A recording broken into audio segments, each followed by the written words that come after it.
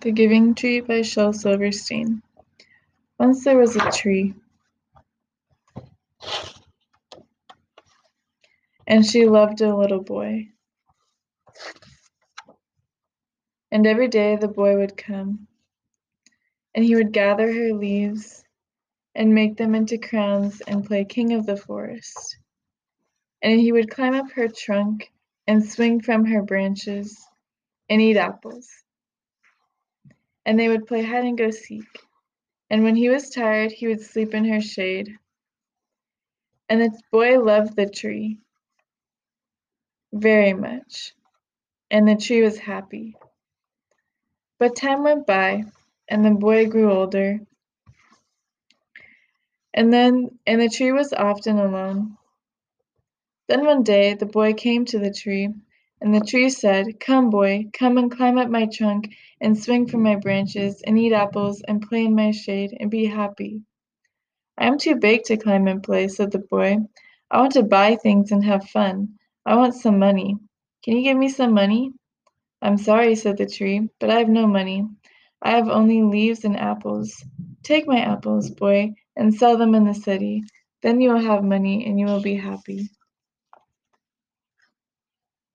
And so the boy climbed up the tree and gathered her apples and carried them away, and the tree was happy.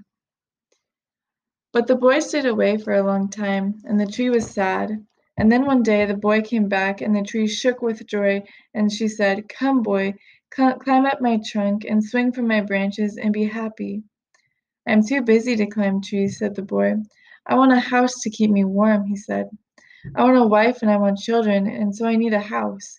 Can you give me a house?" "I have no house," said the tree. "The forest is my house. But you may cut off my branches and build a house. Then you will be happy." And so the boy cut off her branches and carried them away to build his house. And the tree was happy. But the boy stayed away for a long time, and when he came back, the tree was so happy she could hardly speak. "Come, boy," she whispered, "come and play." "I'm too old and sad to play," said the boy. "I want a boat that will take me far away from here. Can you give me a boat?" "Cut down my trunk and make a boat," said the tree. "Then you can sail away and be happy." And so the boy cut down her trunk and made a boat and sailed away. And the tree was happy, but not really. And after a long time the boy came back again. "I am sorry, boy," said the tree, "but I have nothing left to give you. My apples are gone. My teeth are too weak for apples," said the boy. "My branches are gone," said the tree. "You cannot swing on them." "I am too old to swing on branches," said the boy. "My trunk is gone," said the tree. "You cannot climb." "I am too tired to climb," said the boy. "I am sorry," said the tree. "I wish that I could give you something, but I have nothing left. I am just an old stump. I am sorry." "I don't need very much now," said the boy. "Just a quiet place to sit and rest. I am very tired."